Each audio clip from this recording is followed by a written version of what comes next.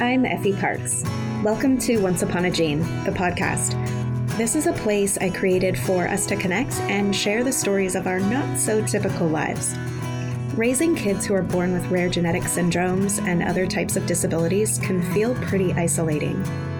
What I know for sure is that when we can hear the triumphs and challenges from others who get it, we can find a lot more laughter, a lot more hope, and feel a lot less alone.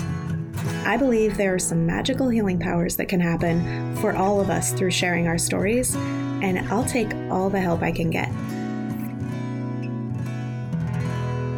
Hi, friends, and welcome to the show. This is Once Upon a Gene, and I am your host, Effie Parks.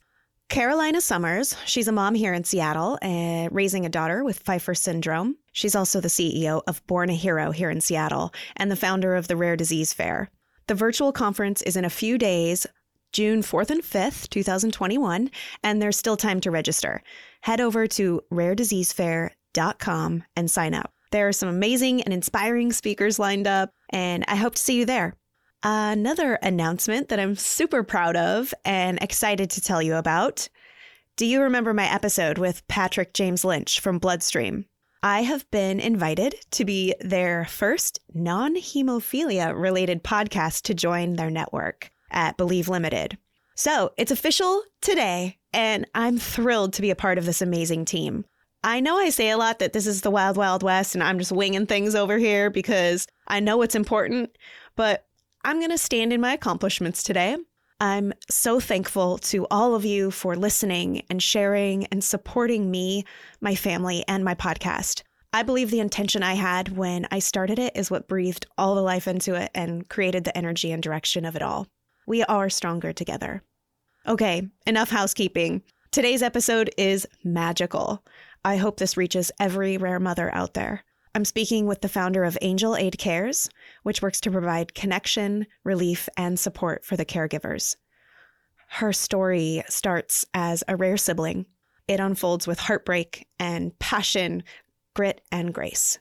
Put a bookmark on this one because you're probably going to want to come back and listen another time or two. We get in pretty deep, so let's just get started. Please enjoy my conversation with the warm, beautiful soul, Crystal O'Loughlin. Hello, Crystal, and welcome to the podcast. I'm so happy to have you as my guest today. Yay! We finally made it happen. I know, yay! I feel like that's just the age-old story of rare disease, but especially just moms getting together. There's so much going on. Exactly. Well, I am looking at this gorgeous ocean view right now, palm trees everywhere. It's overcast. It's not sunny in Southern California right now, but it is inspiring nonetheless. So just want you to know that I'm so grateful to you for inviting me onto your show. Well, I wish I was there with you to enjoy that view, so I'll just live vicariously through you. Me too. And yeah, really the pleasure's mine. I'm just really excited to talk to you and introduce my audience to you if they don't know about you yet, and just all of the rich history that you have and the value that you're bringing to our world in rare disease and just in general. So let's dig in because Crystal deserves 3 episodes, but for now we'll try to keep it 1. But if we can't, we'll continue. So you're too kind. I love it. You know, there's no better place than to start at the beginning. Crystal, I know you kind of came from a pretty large family. So tell me a little bit about your childhood. Isn't that like the classic storytelling? When I was a little girl, you know, Totally. But actually in the context of rare disease, it's relevant. So I appreciate you giving me a chance to honor it. And as you know, I did a TEDx called Caring for the Caregivers, where I also talked about the Barrett family story. But just in a nutshell, I'm the youngest of 5 children. I had 4 older brothers. My oldest brother, Richard Adam, is still alive, and obviously I'm here having this conversation, but 3 of my 4 older brothers, David, Jared, and Randy, were born with mucopolysaccharidosis disease.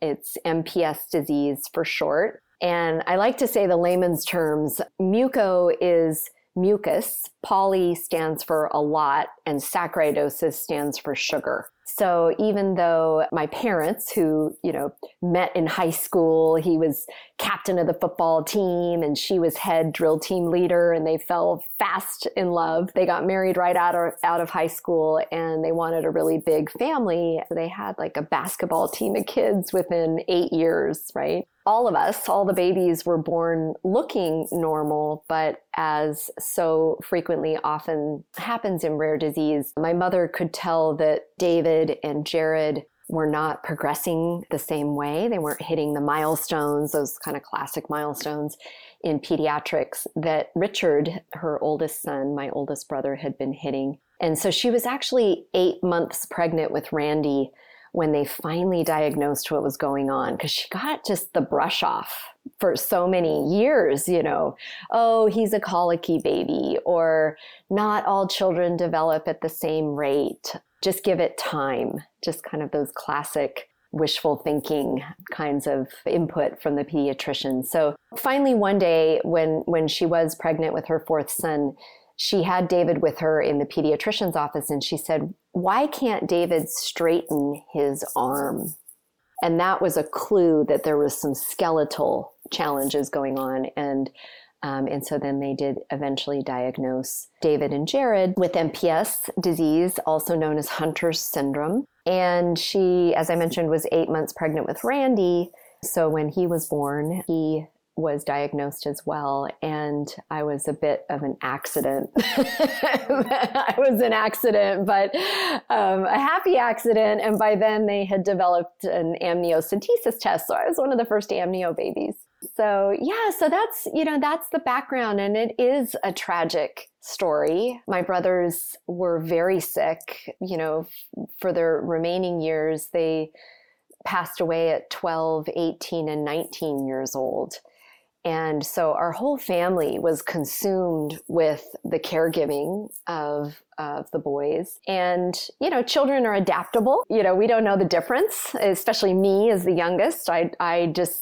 I knew if my brothers were happy or sad. I didn't need them to give me words to tell me that. I just, got pinches or pushes or grunts or whatever, we were like a pack of puppies. We would just get thrown in the backyard and kind of scream at the top of our lungs, like children do. So I have really beautiful, happy memories of growing up with my brothers, and I keep them close to my heart. I envision my brothers as the constellation Orion in the night sky, especially in the summer skies. Orion is the warrior constellation, and he wears a belt, and there's 3 stars for his sword.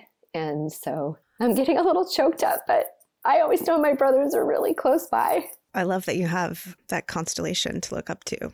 Yes, thank you. Sorry, my goodness. I tend to get a little choked up sometimes because I feel so blessed, right? I feel like it's such a weird thing to say, but I just feel really blessed and happy to be alive. Like I don't take my presence on the planet ever for granted, because I was healthy. And I was lucky, and I'm grateful for that. Everyone's nodding along with you, Crystal, and holding their hearts. We're so sorry for the loss of your 3 brothers. And also, emotions are the one thing in the world that don't make me uncomfortable, and they aren't something that need an apology here. So my heart breaks because I know you said that kids are so adaptable, and they are, they're so moldable and plastic and resilient, but beyond their years, especially as a rare disease sibling. But I also know that was a burden that was probably pretty heavy, especially as they got older and eventually passed away. And obviously it's how it's shaped you is super shiny, and I commend you for that. I think it's one of the stunning things that comes out of this horrific wreckage, right? Absolutely. Well, and it's a question, right? That question of why me? When you get philosophical and you start reflecting on your life and your role and, your purpose on the planet, it doesn't have to be this kind of adversity. I think this, adversity is universal. The naive mind and the naive soul thinks that you can go through life without adversity and a difficult time. And, you know, in our world, it's dealing with a medicalized life, and it's dealing with the awareness that there are not cures for these, you know, more than 8,000 diseases, and that there are only treatments for 5% of these rare diseases that our families are living with. And so it's like blissful unawareness, right? You know, ignorance is bliss is the saying, I think. So, you know, so many families get to go through life and not shoulder these burdens, but it doesn't mean that they're not shouldering other burdens, right? That's the defining hallmark of being a human, is our ability to recognize difficulty. And I'd like to think, you know, in all my years that I've been thinking about that question of why me, why us, why our family, you know, why David, Jared, and Randy, why did this happen? I'd like to think that the purpose in the pain is to be there for other people that have gone through really difficult times, whether it's in rare disease or something else. So as soon as you open up your heart and you talk about the difficult time that you've had, whatever it is, you'll see reflected back in the person you're talking to, their own pain, right? Their own painful experience, whatever that is. That's just human nature to try to make sense out of the nonsensical. I've said it before, but I think that suffering sows the seeds of empathy, and that, you know, in your difficult experience, you have a perspective that other people, it's like a superpower, really, is what it becomes, and you see it in siblings, especially in families. These are like ultra empathetic humans whose hearts have just been so shaped by their experience. Whether they liked it or not, you know, they had a role to play, and, you know, grew up playing that role in the family. And then I think parents who, you know, 82% of the time, the primary caregiver is the mother. So mothers in particular, never in exclusion of fathers, because our fathers are so present most of the time, right? And we're so often in harmony trying to work through these experiences. And sometimes there is incredible disharmony, like with my parents. It wasn't all hearts and flowers, and they did divorce over the challenges that the burden brought, right? Of, you know, how do you care for 3 really sick children and 2 healthy children, especially in the 60s. Like, you got to put some context around it too, because we're so lucky in so many respects. We've got resources now that didn't exist. And, you know, the biggest one is this virtual world, right? Now there's the ability to connect over the internet with other families, or with researchers, or, you know, with the scientific community, or even pharmaceutical companies, if there happens to be clinical trials or treatments or cures. So it's just, we're just very fortunate if we look at today's world versus 50 years ago, when my parents were dealing with their reality. And I would say that, you know, reflecting back on 50 years, I just turned 50 like 2 weeks ago. Congratulations. I know. That mid-century mark, right? Where you know, so many people go through midlife crisis and everything. And I think it's because they're dealing with mortality issues. You know, they're like, whoa, I'm on the other side of 50. Like, what does this mean? And, you know, we've been dealing with mortality issues and thoughts, you know, since the beginning in the Barrett family. And so, you know, is it weird to say that I'm grateful for the life that I've had and the experiences that we have had as a family? And there is a really beautiful end to the Barrett family love story. So before we close out today, and to any of the listeners, you know, if you stick around to the end, I'll give you a love story of the ages. Ooh, look at Crystal giving you a nugget.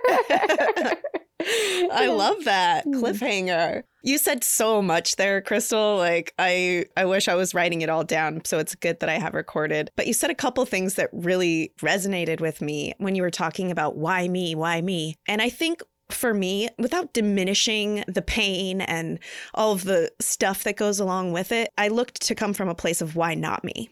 Kind of what it seems like you've done and what you've done with your work since your brothers passed away, and how equipped you were to do something and to make a mark in a positive way for other people, which is such a significant thing about siblings, like you said. And also something else you said about what we gain, right? What we gain from adversity. I just read a book and they said post-traumatic stress will reveal post-traumatic wisdom. And I think that you explained that. You explained that really well.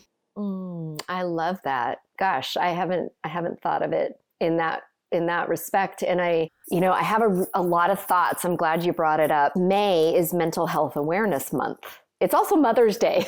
The irony is not lost on me that they're recognized in the same month, but May is Mental Health Awareness Month. And what I often talk about when I'm either doing presentations for pharma or for rare disease foundations and communities, and some of them are paid and some of them are pro bono. I just want to get the word out always about thinking about our mental health, because these are really difficult experiences, and we are in the trenches as rare families, right? We are like veterans and military families. We're living the most difficult circumstances on a daily basis. And the term PTSD always really bothered me. And I couldn't figure out why until the last couple of years, because my mother has been diagnosed with PTSD, many times over the years, because these are long journeys for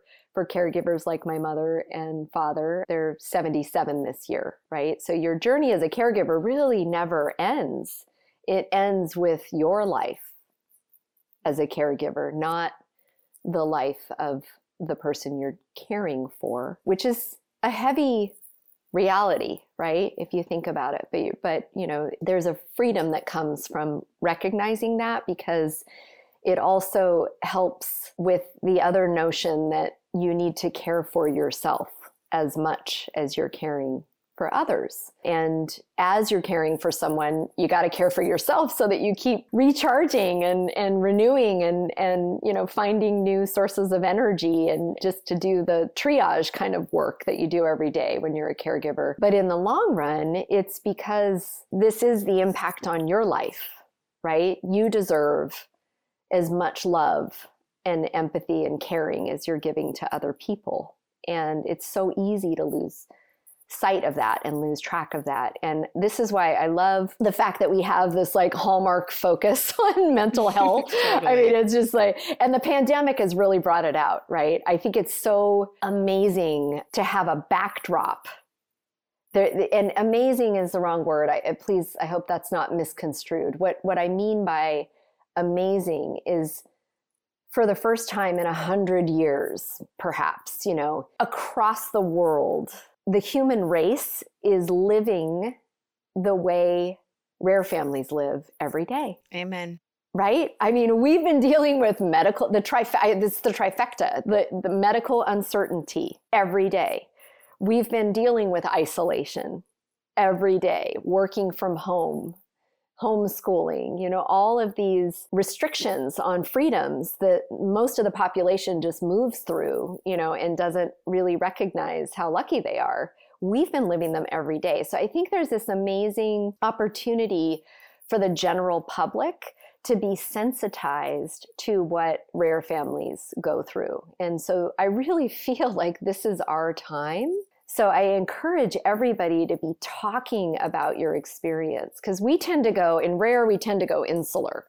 We're in triage mode and we're dealing with symptom management. We're dealing with like constant crisis.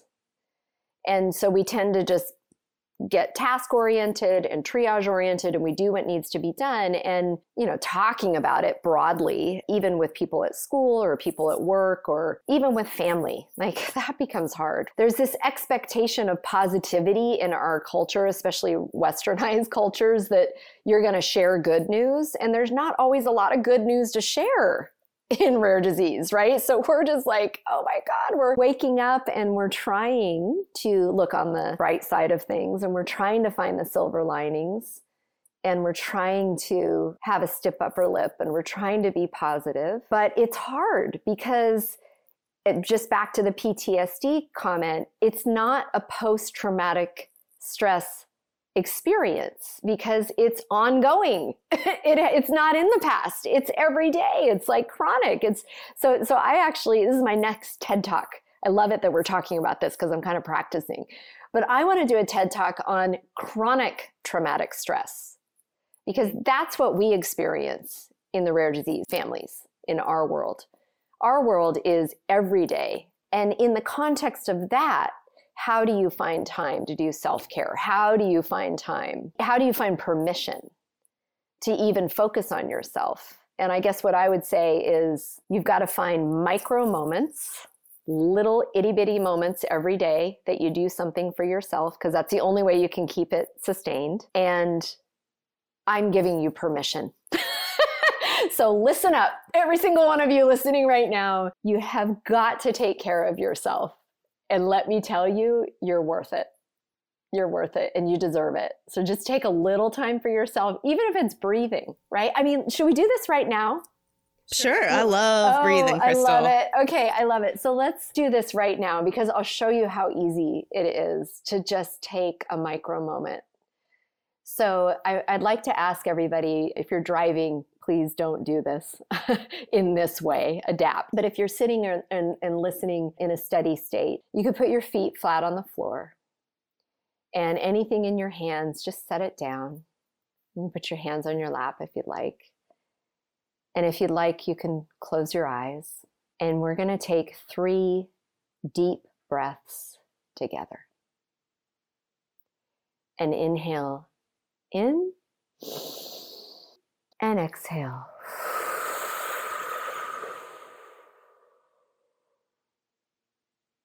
And a deep inhale.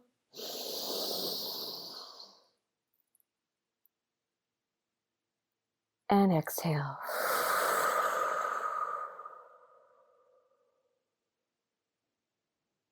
And a deep inhale.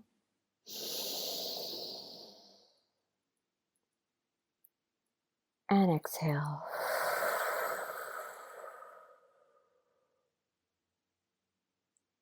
And you can open your eyes.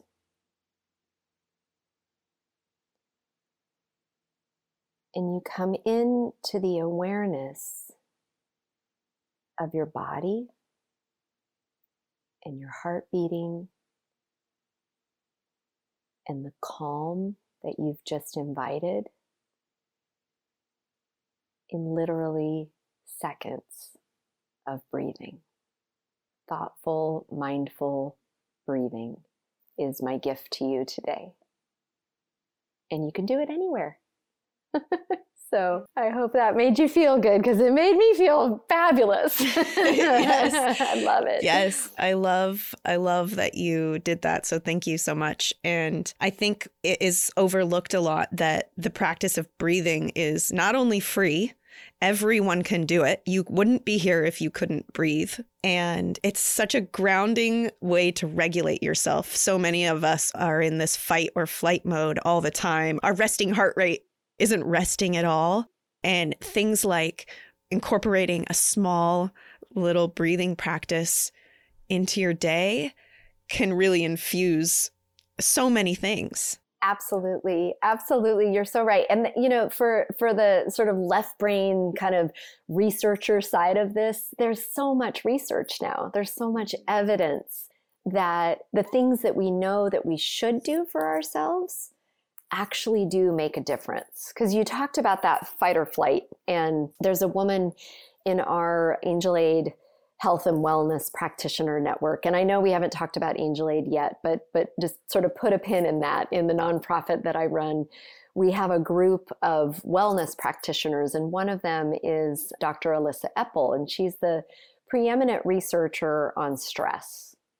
And so many of her stress studies have been done on parents of children with chronic illnesses, right? So she spent a lot of time looking at the data, and the reality is we have these things at the end of our cells called telomeres. And a few of you may have heard of telomeres. There's a really famous book that Dr. Epple co-authored, called The Telomere Effect. And this research was Nobel Prize winning research back in the day. And it basically talked about how the cumulative effects of chronic stress wear out your telomeres. And at the end of your life, the measure of the end of your life is your telomeres sort of turning off, right? Just the slow dimming of their effectiveness. And the good news in all of this is that you can fortify, you can repair, you can elongate your telomeres, you can light them back up again with these practices that we're talking about, mindful practices. Things like, exercise, even just a few minutes of walking every day makes a huge difference on your telomeres and your life story. Eating well, mindfulness exercises like meditation, silence, deep breathing, even just a few minutes before bed, or a few notes of gratitude drifting across your brain in the morning as you wake up. All of those have this cumulative positive effect on you and your body and your mind and your life. And I think that's really positive. It's really good to know, because you hear all this bad news all the time, all these things are like so hard in the environment on you. And it's like, it's actually within our power to make things better in really just kind of consistently small ways. Yes. Take care of those telomeres, baby. Yeah. We heard Katie Stevens talk about it in episode 4, actually, from Team Telomere. And that book is amazing. Definitely check it out, The Telomere Effect. Alyssa's she's amazing. I want to talk to her, actually. Yeah. I can make that intro if you don't know her. I'd be happy to. She'd love to spread the word. She actually has a new book coming out called Stress RX. We're all going to be getting that book. Yes, exactly. Yep. Okay, well, let's get into it. Okay. I mean, there's so many different avenues to who you are, like I said in the beginning. But you touched on your beautiful nonprofit, Angel Aid Cares. So give us the deets. Yeah, absolutely. So, I painted this picture, like here I am growing up, altruistically as a sibling, and I knew what my life calling was. And that's really not true. Like when you get into your teenage years in your 20s, you're just kind of self-centered. My brothers had passed away. The pain passes and you do go on with your life. And we had gone on with our lives. And I was very self-centered and went to high school, went to UCLA, was really focused on getting a job. I was working in advertising and marketing. But as I got into my mid-20s, I really did start thinking about, okay, I want to be a mom. I want to start a family. And so those questions of fertility come up. And, and then you're in this very odd zone, the gray zone. I talked to Taylor Kane from Remember the Girls about this, or Kim Stevens from, Hunter's Project Alive, and Terry Klein from the National MPS Society. Like you get to the point where you go, okay, I'm going to have children and I am a carrier of this rare, deadly disease, right? And now when do you disclose that to your partner?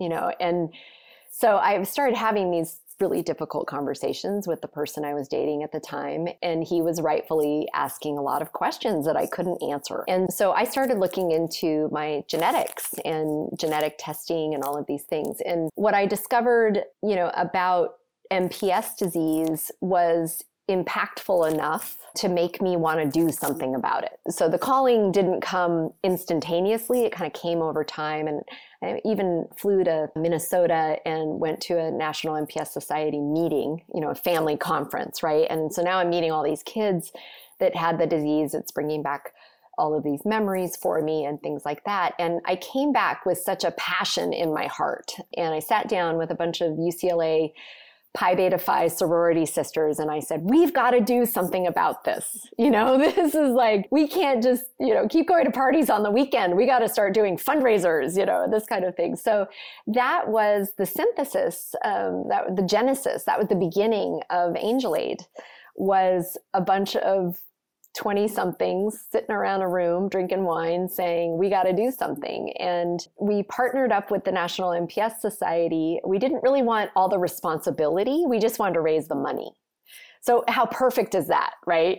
We called up the MPS Society, who at the time was just a pretty small group of parents, predominantly on the East Coast. And we said, we want to raise money for you. And what I didn't know until many years later is that the MPS Society at that time, which is 20 years ago, was about $25,000 in the red. They were actually in arrears, and they really needed to raise money. And here we are out in Los Angeles. So we just start doing what we do best and throw parties. So we had these big parties at the Sunset Room, the Rainbow Room on Sunset Boulevard. And we'd bring in bands and we'd have VIP rooms and we'd have silent auctions and we do all this kind of stuff. And we pulled together tons of money. In our view, like $25,000. Oh my God, which is like now is, it's every dollar counts. And as donors and foundation leaders, we know that every donation counts. But it did take us a couple of years. We pulled together $25,000.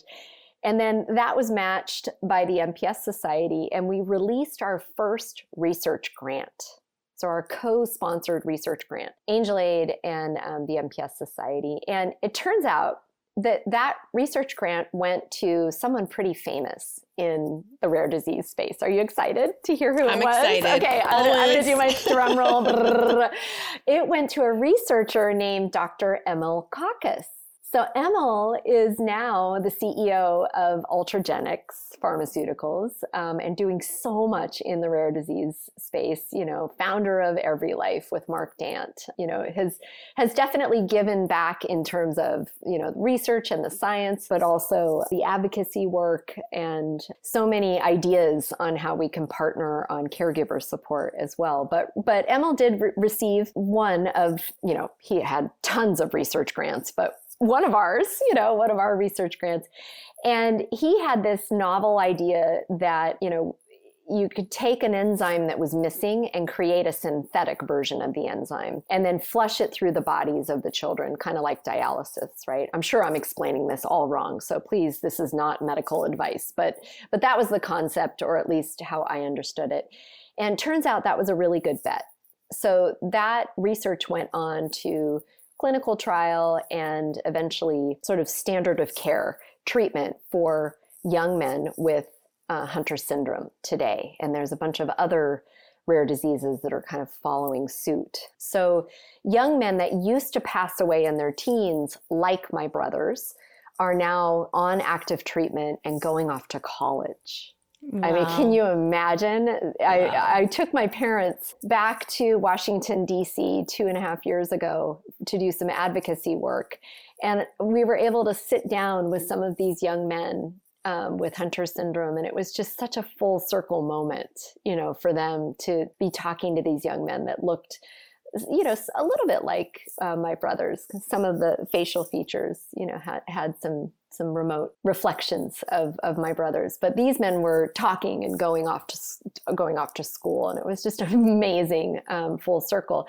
And, thank you for indulging in this long version. This is the long story of Angel Aid, because it speaks to the power of philanthropy, to know that a few dollars raised could go into research that then becomes an active treatment. And I do believe in our lifetime, we are going to see cures to these rare diseases, not just treatment, but just the power of philanthropy. And so, no matter what we can all do, we can all give a little, right? Financially or through volunteer time or whatever the case may be, because it does make a difference. Every investment of time or money makes a difference for someone in the rare disease space. That's just my little shout out for philanthropy. Yeah, so very important touch on how every dollar counts and that anyone can make a difference. Even a little sorority girl just thinking she's having parties. It's so much more than that. And you got to be a part of this magical research grant that helped create a treatment. And I don't even want to actually emotionally go to how your parents probably felt that day seeing all of that unfold. But I do think it's such a beautiful circle, like you said. Absolutely. And they're concentric circles. They never end, right? And so that's where, it's so interesting. It's like always did fundraising on the side, but I had the really awesome opportunity to work for IBM.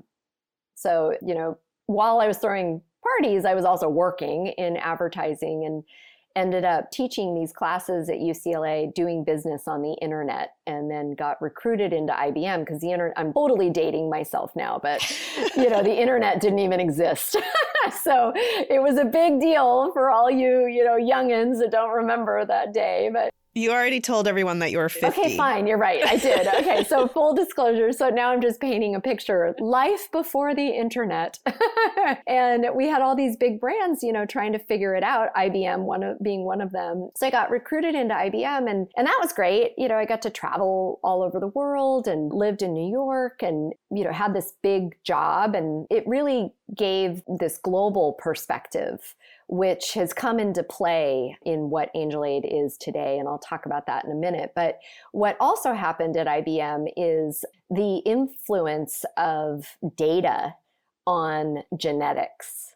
So the mapping of the human genome happened at the same time that the internet was exploding. And IBM was really involved in it. And IBM and National Geographic actually were the first to kind of do the cheek swabs on a commercial basis. They could map themselves back to Lucy, the original early humans, right? And so you could send away for this kit through National Geographic, and they would send you this kit and you'd swipe your cheek. You could find out, are you of European descent or Latin American descent or, African descent? And so you kind of like get all of it. And I just found that so fascinating, especially given the genetics, right? Because I knew I carried this rare disease. And so I found that so interesting. So I moved over to IBM Life Sciences.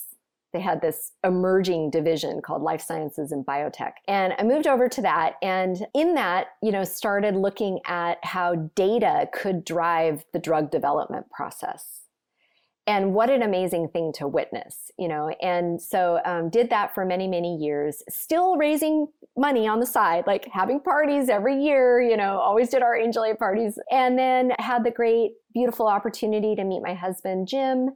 And he accepted me and all of my genetics, which is, is no small ask, right? When you have this knowledge. And it took us a few pregnancies, but we did have our daughter, Chloe. She's our one and only. When you're an X-linked carrier of MPS II, your sons have a 50-50 chance of having the disease, and your daughters have a 50-50 chance of being a carrier. So Chloe is a carrier and she's healthy, infuriating as a 14-year-old, like every other 14-year-old. No, she's amazing. She is such a beautiful heart and a ballerina and an empathetic human. And I'm so happy to say that because I've raised her in the rare disease community. Because she's going to have to make choices someday, right? She's going to have to choose her life path and contend with her challenges building a family. And I just wanted her to make informed choices. So about 3 years ago, I started thinking about, okay, we've raised all this money. We have a treatment for MPS now. Certainly we need to keep working hard to find the cure, but now the National MPS Society is really healthy and, they sponsor millions of dollars a year in research grants, and they're just an amazing, very well-run organization. So it's like, what is our purpose? What is our higher calling as AngelAid? And the part that I couldn't shake, and maybe it's because I had now become a mother, but the part that I couldn't shake is that in 50 years, while I'd been on the planet, there still is no cure for any rare disease. So the situation for the families at home hasn't changed all that much. So much has changed on the science side, but the life experience for the caregivers hasn't. I could not shake that notion out of my heart. And I literally started obsessing on it. I started waking up every day and doing all these Google searches and trying to find out, well, what resources are available for caregivers? And, it's important to note that there are amazing resources for caregivers in the rare disease space. They tend to be focused on information, which is what we want, especially when you're in triage mode. You want information about your child's disease. And they tend to be focused on tangible support. How do I get into a clinical trial? How do I find a foundation or a group that supports my child's rare disease? And it could be an under 18 child, could be an adult child, right? I mean, so you never stop being a parent. So I just want to recognize that. Or how do I find a group, because I'm actually a bereaved parent. I've lost my child, but I'm still hurting, right? So informational support, tangible support, there's a lot of resources in that area. What's missing, in large part on a global basis across all rare diseases, is the mental health side. It's the wellness. It's the mental health and wellness services that Angel Aid is focused on. So we relaunched Angel Aid as a 501c3, and we focus exclusively on mental health and wellness services, primarily for mothers, but truly for all caregivers in the rare disease space. Okay, for anyone listening, most of which I know probably haven't found you yet, because this is the big thing. This is what everyone's always just yearning for, hoping for, wishing would come to them in this existence. And I also love that you included all caregivers, right? Because even though you've kind of taken this as caring for the mothers, you as a sibling were also a caregiver even when you were young. And I can tell that that's even just watching your mom, which is another angle of why this became part of your passion. But yes, the tangible things are there, not all great, getting better, but the other stuff, it's hard to find, and it's hard to find stuff that actually connects to our day-to-day, that actually fits our lifestyle, because it's unique. While all pain is the same, our paths of how we move through our days are very unique. Absolutely. And that, meeting a person where they are, it's a day-to-day, right? We all have moments of crisis, moments of wellness, and a whole lot of moments in between.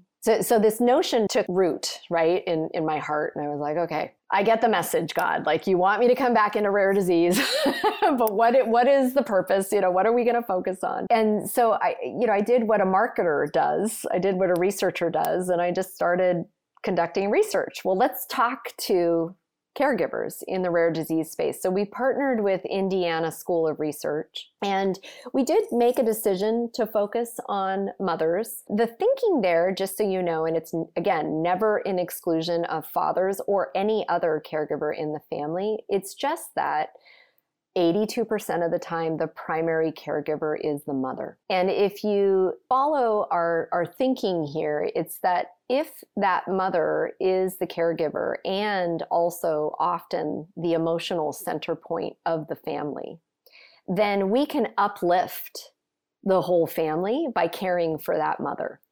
And you talked about connection, right? How do you make something relevant and connect? And so, we're like attracts like, right? I mean, we may have different diseases within our family, but our caregiving experience is largely the same. A lot of the experiences and the feelings that we're dealing with can be aggregated into kind of buckets, right? And so here we are, Indiana University School of Social Work, and we partnered with a group of graduate students getting their master's degree in social work. We started talking to mothers, rare mothers across America. And we call them rare mothers because they are rare in their experience and they are rare in their diseases, right? So it's kind of this double entendre. And so we're talking to these mothers and we're asking a whole bunch of questions. But one of the questions we always ask is, on a scale of 1 to 10, how supported do you feel? And that can change on a day-to-day basis, right? But 1 is hardly supported at all, and 10 is extremely supported. And so when a mother or a caregiver answers in the 1 to 5 range, then we are bringing crisis intervention services, right? We have a crisis text line. So if you visit angelaidcares.org and click on resources, we do have a crisis text line.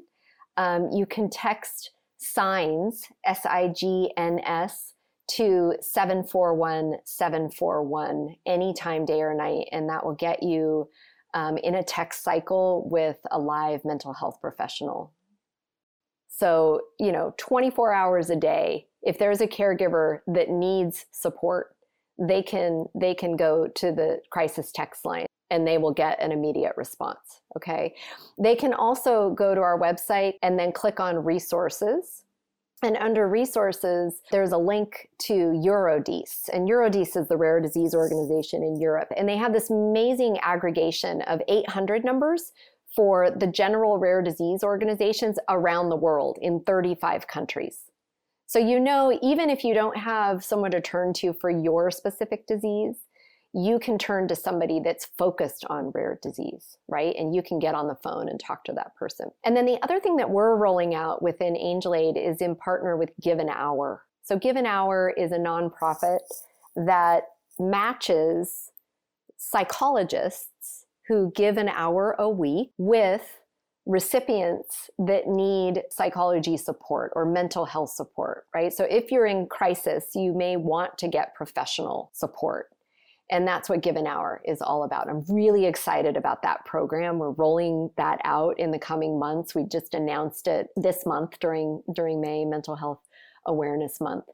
And the Give an Hour folks have been doing this in veterans care for years, right? So remember I talked about military and veterans. We're so similar, our caregiving experiences.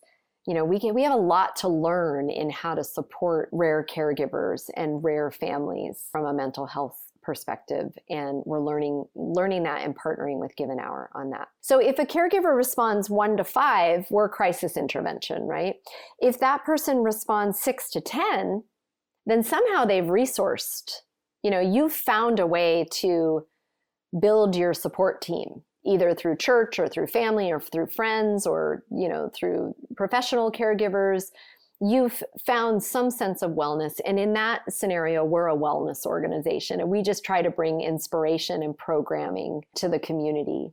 And we do that through things like every Tuesday, we have a spiritual self-care hour with Padma Gordon, Tuesdays at 10 a.m. Pacific Standard Time. And every Thursday, we have a journaling workshop.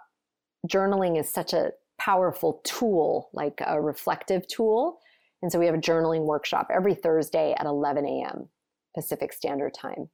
Again, for rare mothers and caregivers exclusively. So those are just some examples. We do wellness retreats, both in person and virtual. We have a documentary film initiative. And then we have a big event coming up in October called the International Rare Mothers of the Year ceremony that we'll be doing on October 23rd. So we've got lots of different ways that we support caregivers, and we have to meet the caregivers where they are on a scale of 1 to 10, which can change day to day. This is a really big job, right? Like, oh yeah, my God. We wake up every day like, how are we going to do this? And we do it. We're doing it for thousands of caregivers, and we're growing by 1 to 5 caregiver a day in our services. It's amazing. But that's the new focus of Angel Aid. Thank you for letting me talk about it, because I can talk about it all day, but I appreciate the opportunity to share it. I mean, Crystal, the 1 to 10 and coming to caregivers where they're at that day, super important. Love that you think about that. I'm just like sitting here staring at this clock right now, and I'm like counting every time that you're just casually laying out a ginormous resource, right? Like if you're a mom, if you're a caregiver, if you're a rare mother and you feel lost and you feel alone and you feel hopeless and you feel stressed and you feel stretched too far, like Crystal built the house. So it's there. And I encourage you to go find it and explore where you are on that scale and get involved because the community's here and it's growing and you're just doing the most amazing things. And it makes me emotional to know that just where it all came from and how much love is behind it. And I just think you're fantastic. And I know this is something that's groundbreaking and it shouldn't be. It should just be there and it should be accessible and it should be normal and it should have been created. But you're right, even in your 50 years, it still hadn't been done. And your mom's over here getting diagnosed with proper PTSD and there's still no bar for anyone to grab a hold of. So thank you for making it. Absolutely. I wake up every day. I'm inspired by the women that I work with every day. These mothers are true angels on earth doing very difficult work. And if they can find a few moments of relief in coming together and supporting each other, this is the model. It's finding relief in the eyes and the voices and the sharing with other humans, other mothers that are going through the experience that you're going through. And we hear from our rare mothers all the time, it was so nice to just set the disease at the door and enter into conversation about myself, right? And you got to pick that mantle back up again and keep going. When the hour is over or the retreat is over, we recognize that. But just to have a momentary reprieve, we try to send out gifts to our rare mothers that will stimulate visual cues that there's other people on the planet that are having a similar life experience and that you can get through this moment, this day, this month, this year. That's my true honor to do this work. And my inspiration comes from my parents. So I promised an ending to our tragic tale in the Barrett family. And it goes like this. Richard and Phyllis, who met in high school and married at 19 and had their basketball team of kids and lost 3 of their 5 children. They did divorce because of the stress of caregiving. And they did remarry, each of them, short-term marriages, and divorced again, both of them. And then they each remarried again, longer-term marriages, 20-plus year marriages.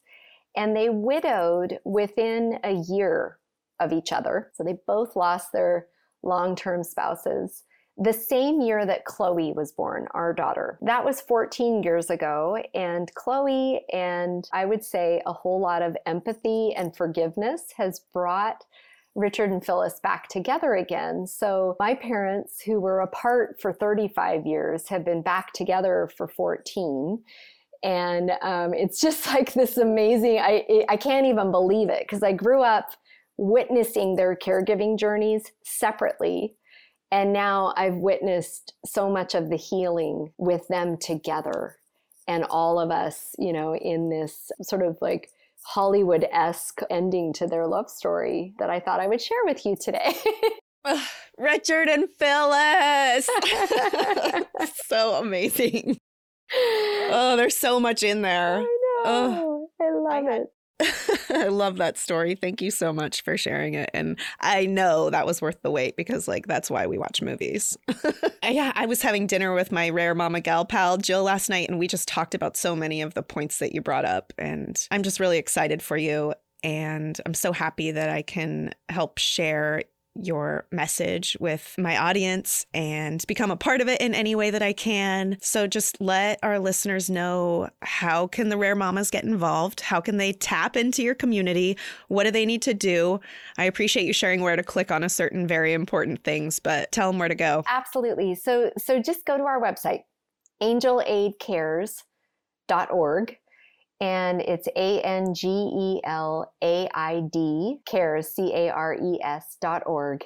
And you can click on the events tab. You can click on join our community and just answer a couple of questions. And that sort of kicks off an email that will invite you into all of our workshops that we have. You can find us on any social channels. So at Angel Aid Cares is our handle across Instagram and Facebook and Twitter and LinkedIn as well. That will also get you back to the website, but the website's the place to start. And events is a really good place because it kind of tells you what's going on this week, but also, coming up. Awesome. Well, Crystal, is there anything that I didn't ask that you want to make sure to leave with us? I don't think so. I think we've covered a lot, don't you? I mean, I love but we could talking just to you. micro converse on so many of the things. I mean, there's just so many important things that you brought up. But yeah, let's just leave it there then. The micro moments that you can maximize, I definitely want to reiterate that. It's so important. And small things that you can do to fill up your own oxygen tank, they take you further than they do other people. And they make you last longer than they would have before. So don't discount those teeny tiny things like breathing or wearing pink, like just grab onto them and squeeze them as hard as you can. Absolutely. I love it. There's such wisdom in that, right? And we know sustainable self-care comes from just small little things that you do to remind yourself that you are you, separate from the person that you're caring for. You deserve the love and the empathy and the care that you give to others. So if there's one message that I leave you with today, it's that. Press that back arrow and listen to that a few times, moms, like for real. Okay, Crystal, thank you so much for being my guest. I love you so much. It was really fun talking to you. I hope you've been enjoying this podcast. If you like what you hear, please share this show with your people, and please make sure to rate and review it on iTunes or wherever you get your podcasts. You can also head over to Instagram, Facebook, and Twitter to connect with me and stay updated on the show. If you're interested in sharing your story, or if you have anything you would like to contribute, please submit it to my website at effieparks.com. Thank you so much for listening to the show and for supporting me along the way. I appreciate y'all so much. I don't know what kind of day you're having, but if you need a little pick-me-up, Ford's got you.